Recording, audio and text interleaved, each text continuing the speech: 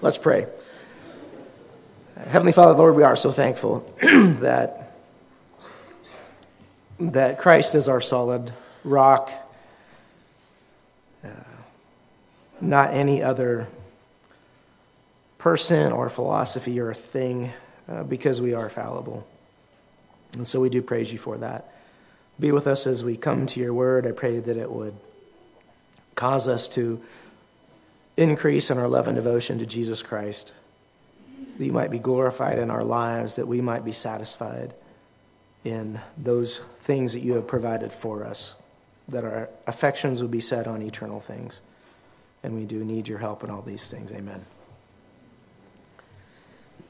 Well, it is that season, the season of joy. But if we look around us, it doesn't seem like everyone's so joyful, particularly if we look out there. Not many are rejoicing. What really is joy? Webster's defines joy as the emotion evoked by well-being, success, or good fortune, or by the prospect of possessing what one desires. Biblical joy could be defined similarly, to be in a state of gladness, happiness, or well-being. It's the kind of rejoicing that the main New Testament term for joy denotes is not only a feeling and expression of joy, but also an action one chooses. And so we often hear biblical joy talked about as this deep-seated happiness that transcends circumstances. Happiness ebbs and flows with circumstances. Joy is constant. One Greek dictionary says joy is a distinguishing characteristic of the Judeo-Christian. The proclamation of salvation is one of great joy, which contrasts with the pessimism and despair of first century paganism. I would add it contrasts with the pessimism and despair of 21st century paganism. But how about you? What kind of things in life threaten your joy? What challenges do you face to being a joyful person? What robs you of joy? Are there certain people in your life that you can't avoid that challenge you or even attack you? Maybe they're your enemies, people who make life difficult or are stumbling blocks to having a joyful heart. Maybe it's a spouse, a child, coworker, family member, in-law. Or is it concern over politics and the direction of our country? Maybe your challenge is life circumstances. Things haven't worked out for you as you had liked. If you could have written the script of your life story, you wouldn't have yourself here at this time, in this condition, in Louisville, Kentucky, doing whatever it is that you do. Or maybe it's that your future looks bleak. The aging process hasn't been very kind to you. Your health isn't what you would like it to be. There's just one trial after another, and you never really seem to get to a place where all is well. Maybe your struggle is financial. It's a challenge to be joyful because you're just having a hard time making ends meet. Don't have enough money to cover the bills, let alone do the things you'd actually like to do. Home repairs aren't getting done because you can't afford them. As I look back on 2022 and the things that this congregation has gone through, I think it's been a challenging year to be joyful. We said goodbye to loved ones. This year we fought battles with cancer and other heavy health issues. Some have lost their jobs. Life trajectories have drastically changed. We were heading this way and now we're going this way. Threats have been made to cancel us. We've had members leave upset. We've had members recant their faith. There's been marital conflict. I can think of probably 5 or so at least miscarriages, and I know it's probably double or triple that. And I could go on. Life on this side of Genesis 3 is hard. It just is.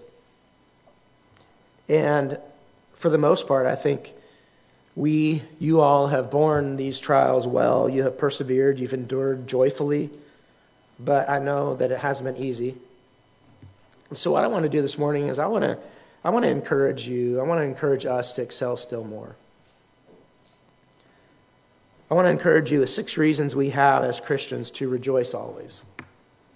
So if you have your Bible with you this morning, Please go ahead and turn to the book of Romans chapter 8. We're going to be looking at verses 31 to 39. We believe Paul wrote this somewhere around 57 AD, so only 24 years or so after Christ's death and resurrection. James, the Apostle John's brother, was murdered by King Herod just 13 years prior. And then 13 years after this writing, in 70 AD, Jerusalem is going to be utterly destroyed by the Romans. Emperor Nero is the current ruler of the empire, and life for Christians, at best, is uncomfortable. At worst, they're being fed to the lions. So Paul's writing to Christians in Rome during this time, and in chapter 1, verse 12, he says his overarching desire is to encourage them in their faith, to impart some spiritual gift to strengthen you. He wants to do that in person, but this letter is going to have to suffice until he can. And then one of the main themes of this letter is found in chapter 1, verses 16, where Paul explains, "For I am not ashamed of the gospel, for it is the power of God for salvation to everyone who believes, to the Jew first, also to the Greek. For in it the righteousness of God is revealed from faith, for faith, as it is written, the righteous shall live by faith." It was shameful to be a Christian in Paul's day, just like it's starting to become shameful to be a Christian in our day. But Paul's not ashamed. And then for the next 4 chapters or so, Paul just drives home the need for justification through faith because of sin, and all have sinned, which is why Paul's not ashamed of the gospel, because it's the only hope for sinners. And then from chapter 5 on up to our text this morning, Paul's main focus is on the results of justification by faith, what this gospel accomplishes, and then also on how it relates to present circumstances and the believer's future hope. So our text this morning comes at the end of all of this gospel glory. And Paul caps it all off with a doxology of sorts, this song of praise, this song of thanksgiving, which is intended to encourage the saints, to encourage Christians in their gospel hope. Paul's aim is encouragement. To encourage means to inspire with courage, spirit, or hope, to hearten. So Paul's aim is to inspire with hope, to hearten, to strengthen his readers. And as I said earlier, that's my aim as well. So I want to encourage you. I want to inspire you with hope. And in light of the season, it's my conviction that an encouraged heart is a joyful heart. So I don't think that I'm taking any interpretive or exegetical liberties in telling you that our text presents 6 reasons Christians have to rejoice always. And I do hope this encourages you. So the first reason Christians have to rejoice always is that God is on our side. Romans 8:31 says, "What then should we say to these things? If God is for us, who can be against us?" So after 8 chapters of gospel glory, Paul essentially says, how can we express in words our response to all of these wonderful things? And what are these things that he's talking about? Well, it's at least what Paul just finished talking about in verses 26 through 30, which is essentially the Christian's predestination, calling, justification, sanctification, and glorification, which we could say is a summary of everything that Paul's been talking about, I think, in chapter 1 onward. So it's these things are the benefits of the gospel. No condemnation for those who are in Christ Jesus. The Spirit dwells in you, the hope of a future bodily resurrection, the Spirit of adoption that cries out, "Abba, Father." And then the reality that God works all things for good for those who love him. So what should we say to these things? What should our response be to all of these benefits that we have in Jesus Christ? If God is so obviously for us in granting to us all things, then who could possibly rise up against us and successfully oppose us? God, the maker of all things, the creator of the universe, the omnipotent, all-powerful one, he's for us. So whose side is he on? He's on the side of his people. He's on the side of those who are the recipients of all these gospel blessings that Paul's been talking about. He's on the side of Christians. He's on the side of followers of Jesus Christ. Brothers and sisters, he's on your side. Right? God is for us. No one or thing can successfully oppose the one for whom God is so clearly, obviously for. In Psalm 118:6, the psalmist exclaims, "The Lord is on my side. I will not fear. What can man do to me?" I think that's basically Paul's sentiment here. Anybody taken a moment lately to gaze at the stars? You can still do that in Louisville. I'm happy for that. If you have you considered that some of those sparkles are actually galaxies? You know, when you're looking at the stars, when you're looking into space, you're looking into eternity. Your Heavenly Father made all of that. If the all-powerful, omnipotent ruler and creator of the cosmos is on your side, as is the case with every true believer, then no one or thing can successfully prosper against you. The Apostle John reminds the believer of this truth in John 4:4. "Little children, you are from God and have overcome them, for he who is in you is greater than he who is in the world." So if you have enemies, they're not ultimately going to defeat you. Ultimately, they have to contend with the Almighty, and they're going to lose. If the government turns against you, it won't ultimately prosper. The ancient patristic father Chrysostom put it this way: "Yet those that be against us, so far are they from thwarting us at all, that even without their will, they become to us the causes of crowns and procurers of countless blessings, in that God's wisdom turns their plots unto our salvation and glory." See how really no one is against us? Isn't that lovely? For those of us who are in Christ, God works all things for their good to conform them into his likeness. Our enemies intend it for evil. God intends it for good, as Joseph told his brothers in Genesis 50:20. So when people oppose us, when our enemies rise up against us, it doesn't matter who they are, it doesn't matter how powerful they are, it doesn't matter what their rank is in society, they're actually unknowingly working for our perfect good. As Leon Morris puts it, Paul has been writing about a God who, in order to bring salvation to sinners, works all things for good. He foreknows them, predestines them, calls them, justifies them, glorifies them. It would be wrong to say anything less than that God is for the sinners who are the objects of such love. So, brothers and sisters, rejoice. God is on your side. The second reason to rejoice, then, is connected to the first, and it's essentially proof of the first. Many people combine these. I like to separate them, but it's this: God is the gracious giver of all things. Verse 32 explains, "He who did not spare his own son, but gave him up for us all, how will he not also with him graciously give us all things?" How do we know that God is for us? Well, here's the proof. God did not spare his own son, but gave him up for us all. Here's that Genesis 22 passage, not Genesis 12. I think it's likely, Paul's words here is likely an allusion to Abraham's offering of Isaac. You remember that story in Genesis 22. Abraham was going to sacrifice his only son Isaac at the command of the Lord, but in verse 12, the angel of the Lord said, "Do not lay your hand on the boy or do anything to him, for now I know that you fear God, seeing you have not withheld your son, your only son, from me." So there, God spared Isaac, but he didn't spare his own son. He spared Isaac because he knew he wasn't going to spare his own son. God sacrificed his own son on our behalf, sacrificed his special son, his unique son. The word there denotes exclusive property. We are sons and daughters of God by adoption, but Jesus is the Father's own by eternal relation. God the Father gave this special one up. He handed him over to be beaten and cursed and dishonored and tortured and killed. He didn't spare him. That is to say, he did not save him from loss or discomfort. As Isaiah 53:10 explains, it was the will of the Lord to crush him. He has put him to grief when his soul makes an offering for sin. The Lord's the acting agent there, and he did that for us. He willingly did this. It was his desire. He gave him up on our behalf.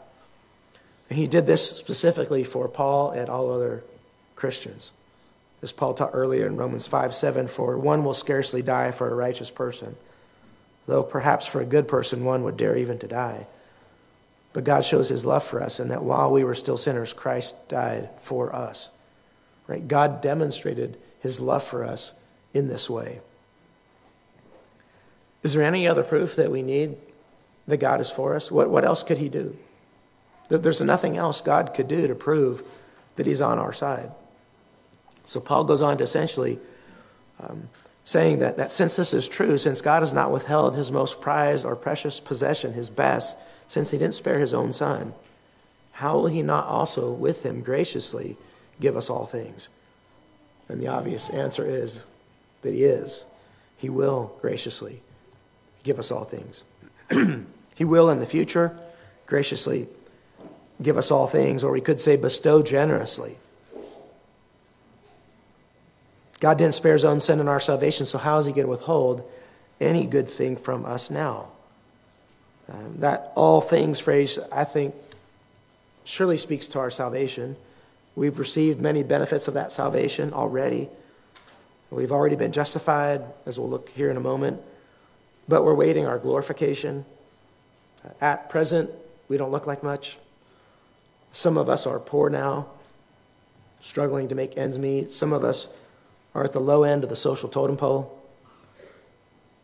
But God has not withheld his best, and so we can be assured that glorification beyond our wildest dreams is coming.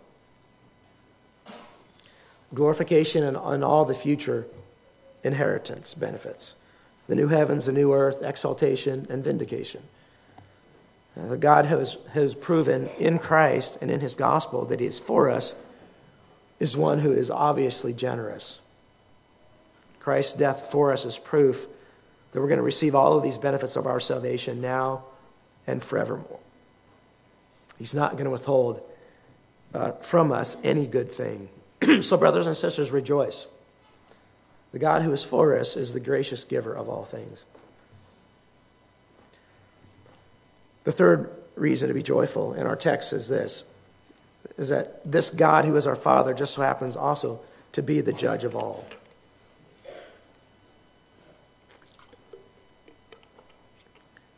Verse 33 goes on to say, who should bring any charge against God's elect? It is God who justifies. So the language that's being used here is what's called judicial language. It's court of law speak. The word charge here that's used in the ESV means to accuse in the legal sense. We know that Satan is our accuser. Sometimes our own souls accuse us. Enemies of Christ might accuse us. But none of those charges are going to stick. Why? Because God is the one who justifies. Which is another legal term, and essentially means to pronounce a verdict that someone is in full accordance with the requirement of the law of God. God's elect, that is to say, God's chosen people. That's what this word elect means, and it's very specific here. God's chosen people, those who, in the context of Romans 8, those who have been predestined and called, they've also been justified. They've been declared not guilty in the courts of heaven. So Satan can accuse, but he's wasting his time, as Revelation 12:10 explains. And I heard a loud voice in heaven saying, now the salvation and the power and the kingdom of our God and the authority of his Christ have come. For the accuser of our brothers has been thrown down, who accuses them day and night before our God. People might sneer at us for being Christians and for following Christ. They might malign us and seek to find fault in us. They might say that we are bigots or intolerant because we don't conform to society's new moralities. They might not allow us to have a voice in the public square because of this. They might accuse us, but there's no need for us to worry here. God is for us, and he's the only judge. And so, in an almost humorous but seriously encouraging turn of events, our enemies are actually bringing their charges to our Father, right? The one who adopted us. No charge is going to cause him to disown us. It's almost laughable. It'd be like somebody finding something with one of my kids and thinking that revelation is going to somehow make me disown them. It's a joke. And he, our Father, through faith in Christ, has already declared us righteous. He's already declared us innocent. He's already credited Christ's righteousness to our account. So we're untouchable. As Isaiah 50, verse 8 says, "He who vindicates me is near. Who will contend with me? Let us stand up together. Who is my adversary? Let him come near to me. Behold, the Lord God helps me. Who will declare me guilty? Behold, all of them will wear out like a garment. His moth will eat them up." Other people might call you a hypocrite. They might even deem you a heretic. They might have written you off. But their opinion doesn't matter. Their charge is inconsequential.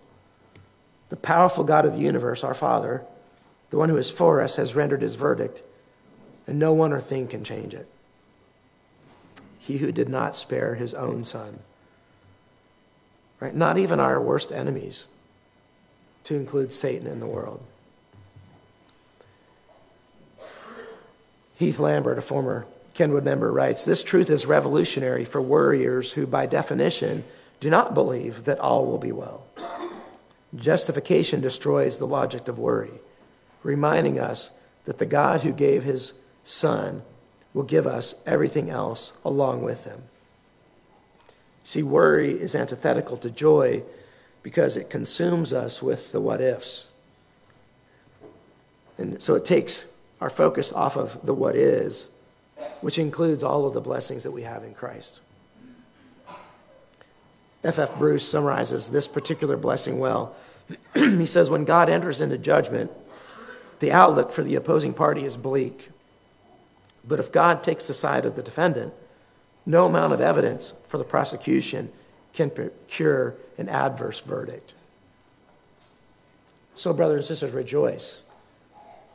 The judge of all is your Father.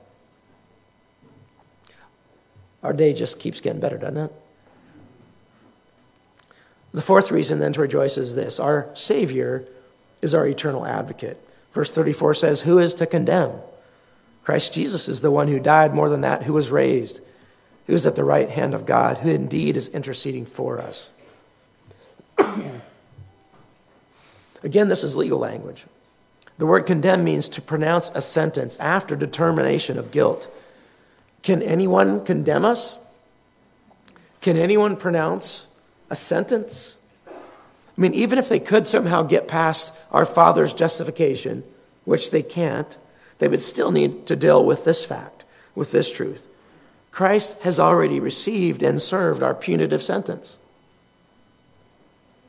That's already been paid. So as Paul states earlier in chapter 8, verse 1, "There is therefore now no condemnation for those who are in Christ Jesus." And the proof that Christ served our punitive sentence is that he was raised from the dead and is now seated at the right hand of God. He holds this glorious place of honor in the heavenly realm.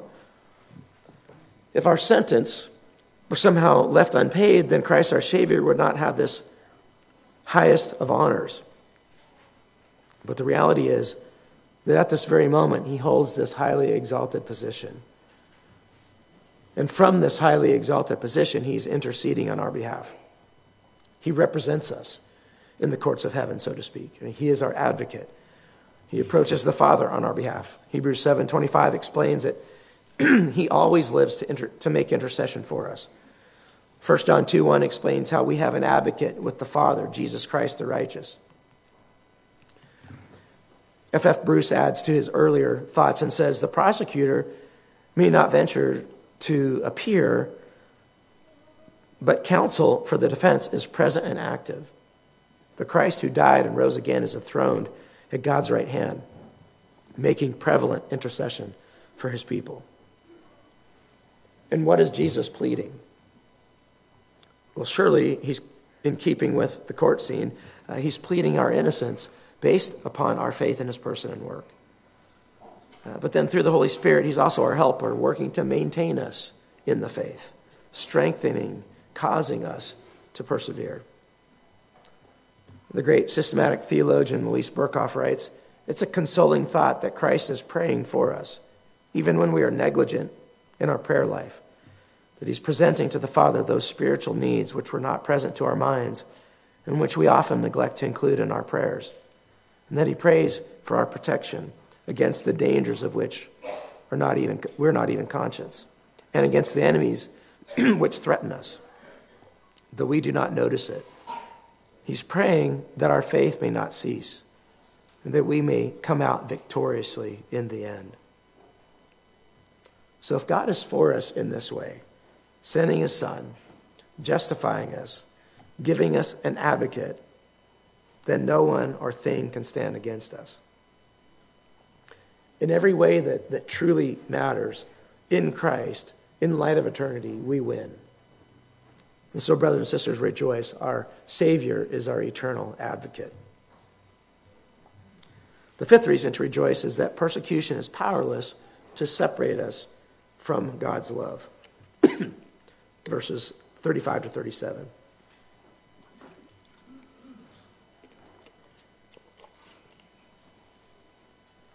And those verses begin with another rhetorical question. Who shall separate us from the love of Christ? Shall tribulation or distress or persecution or famine or nakedness or danger or sword? As it is written, for your sake we are being killed all the day long. We are regarded as sheep to be slaughtered. No, in all these things we are more than conquerors through him who loved us. So who can isolate us from this demonstrated love of Christ, which is also the love of God?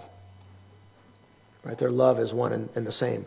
So 1 John 4:9 explains, in this the love of God was made manifest among us, that God sent his only Son into the world so that we might live through him. Who can separate us from this love? No one. No thing. One definition of love is this, that it is especially characterized by a willing forfeiture of rights or privileges in another person's behalf.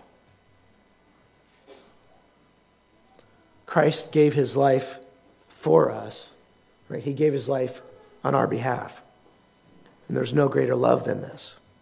Who then or what can separate us, can isolate us from that love? And so Paul gives a list of possibilities, most of which he had already experienced in the Christian life.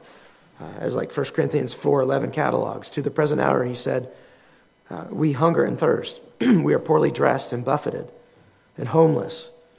And we labor, working with our own hands. When reviled, we bless. When persecuted, we endure. When slandered, we entreat.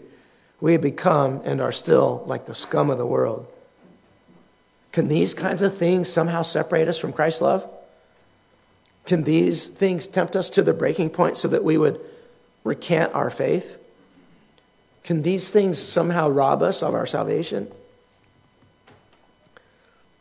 Remember now that the earlier church was not a place to go to for health, wealth, and prosperity. Being a Christian in the first century was hard. It resulted in all these things that Paul listed, or at least all these things that he listed were possibilities. Remember, Stephen was stoned to death. And James, the brother of John, had already been killed by King Herod at this point. So can these hardships put the Christian in a situation where they might lose all of the benefits that we just talked about? Can tribulation or an oppressive state of physical, mental, social, or economic adversity? Can distress? Or how about being under the authority of an oppressive political regime? Can persecution, specifically persecution for being a Christian, for being a Christ follower? Can famine? Can being in a situation where you don't have enough food put you in such a desperate situation where you might recant your faith? Could that situation separate you from the love of Christ? How about nakedness? Right? A situation of destitution where you have no money, you have no job. How about danger? Threats of violence from others, or maybe from the environment. Or maybe the sword, violence, carjackings, drive-by shootings, threats of death by an enemy. Can these things cause you to lose God's love? And then Paul quotes Psalm 44:22. Yet for your sake we are being killed all the day long. we are regarded as sheep to be slaughtered. That passage is one where this righteous remnant of God's people have been faithful, yet they are suffering immensely because of their connection to the one living God. And so Paul quotes this, I believe, as proof, essentially, that all things that he's just listed and that he himself has experienced are part of the lot in this life for God's people. That this is the norm for God's people. Jesus never promised easy. In the world, you will have tribulation. And that's what Jesus said. The Christian life is no picnic. It would seem then that Christians in Paul's day, they were really concerned about this. And I think his audience is really concerned about this. Their Christian experience wasn't one of health, wealth, and prosperity. They looked around at their circumstances and they didn't feel blessed. Did this mean they weren't the Lord's? Had they somehow fell out of favor with God? Did God still love them? Paul assures them that this is the norm for God's people in this life. And then he concludes in verse 37, no, in all of these things, we are more than conquerors through him who loved us. And so the answer is no. No, these things can't separate you from the love of God in Christ Jesus. In fact, in all of these things, Christians are more than conquerors. Literally, we could say something also like completely victorious.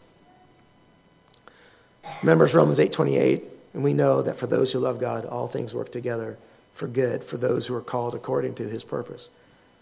For God's elect, for those whom God has chosen, this list of hardships and difficulties, worst nightmare scenarios, cannot isolate the believer from Christ's love. The creator of the universe is for them. And not only this, the worst that can be thrown at his elect only works towards making them stronger in Christ. This is God's promise. We can face evil and danger and tough situations and genuinely say, do your worst.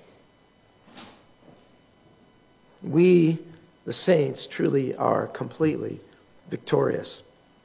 I had this shirt growing up from a wrestling camp that said on the back of it, what does not kill you makes you stronger.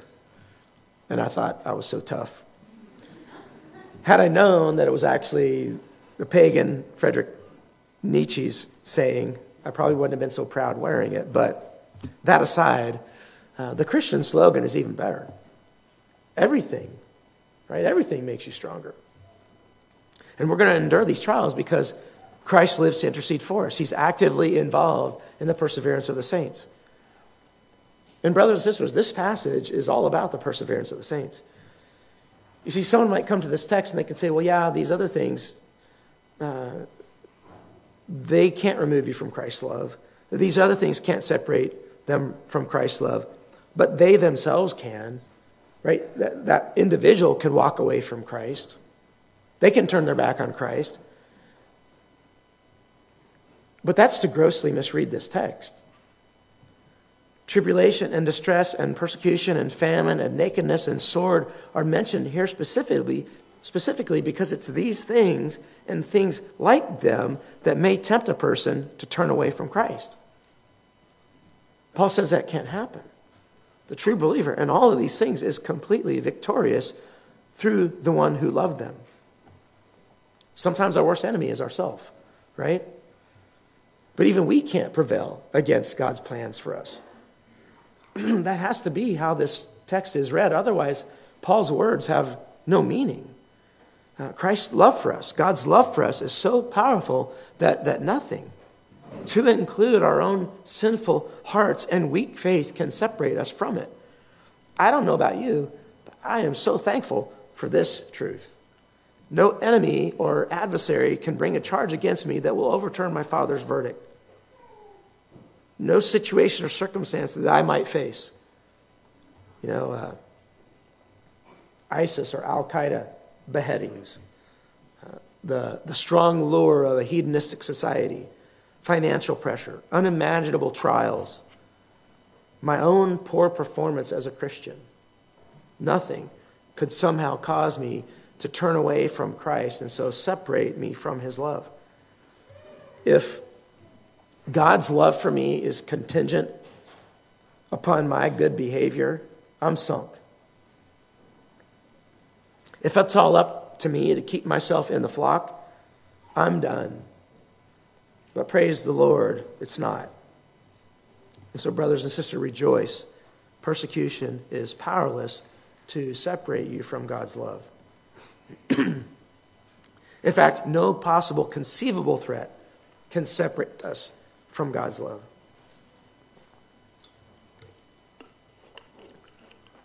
And so the last reason to rejoice is that nothing can separate us from God's love.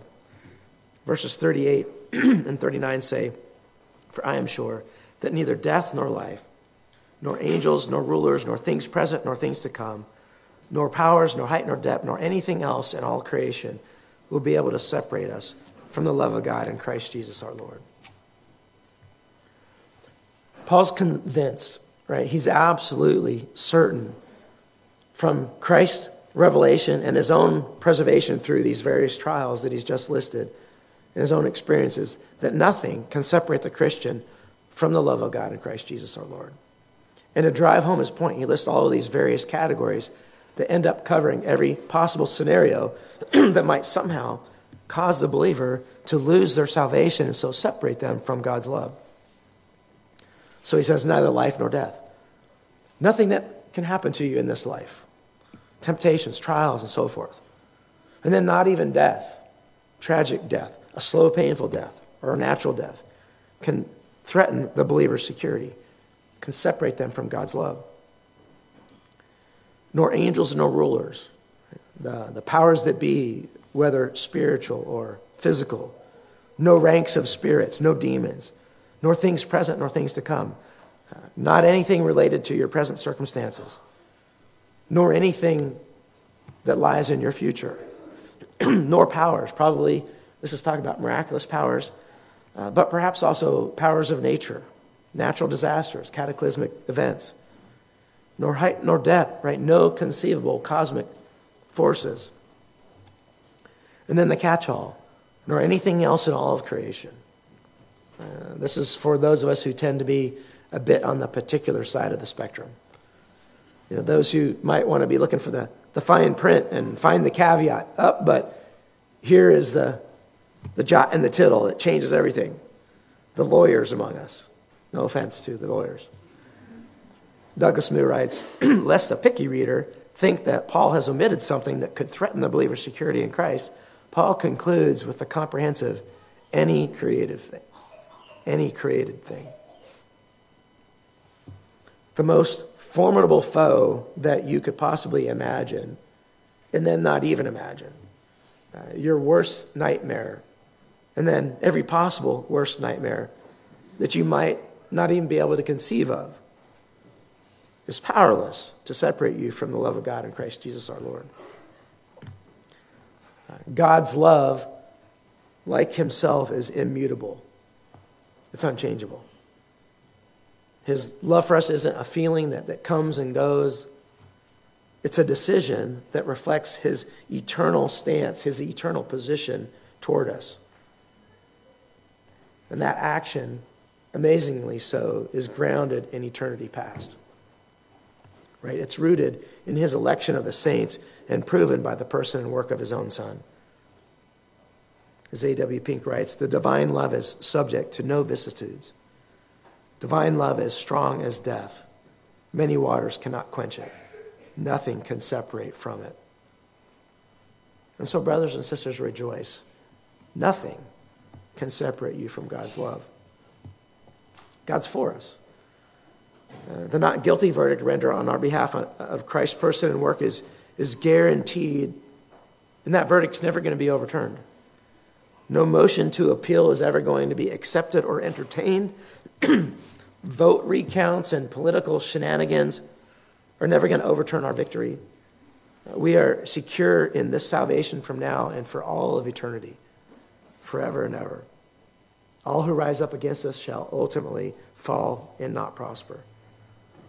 We're promised victory over this world and over every conceivable and inconceivable force. And the grounds for all of this assurance is God's love for us. God is for us because God loved us before the foundation of the world. Brothers and sisters, believe it. Meditate on it. Let this truth own you. There's not many guarantees in this life, but God's love and election are sure. They're a promise. They're a guarantee. They're immovable. And this really needs to be the lens by which we view all of life. If you're in Christ, if you are one who embraces the gospel, if you believe that Christ died on the cross in your stead, taking your sin penalty, and rose again 3 days later, then this is your identity. Right? This is who you are. You're one for whom Christ shed his blood. God's love for you is unchangeable. This is who you are. You're not, first and foremost, an Irishman or a Scot. You're not a scholar or a laborer. You're not even a Kentucky or a Louisville fan. You're one who is loved by your Creator God. So no matter your circumstances, this is the thing that you will always have to rejoice in. The omnipotent, all-powerful Creator and supreme Judge of all is radically for you in all of the ways we've just mentioned. You see, oftentimes we struggle because we look at what we don't have rather than what we do have. And according to this text, we have everything. We have everything. Therefore, we must be a joyful people. We must rejoice always and hold each other accountable to being a joyful people and rejoicing always, because we always have God's love to rejoice in. And so encourage one another in this truth and excel still more. Let's pray.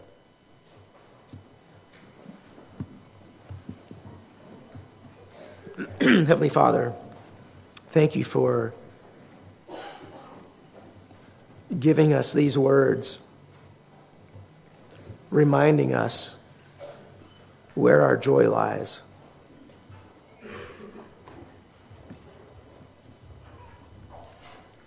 Strengthen us, help us to meditate on these truths regularly. Help us to be a people that is characterized by being joyful, a happiness that transcends circumstances, that is unshakable, that is deep-seated. And so, Lord, I pray that you would use our time in this passage today to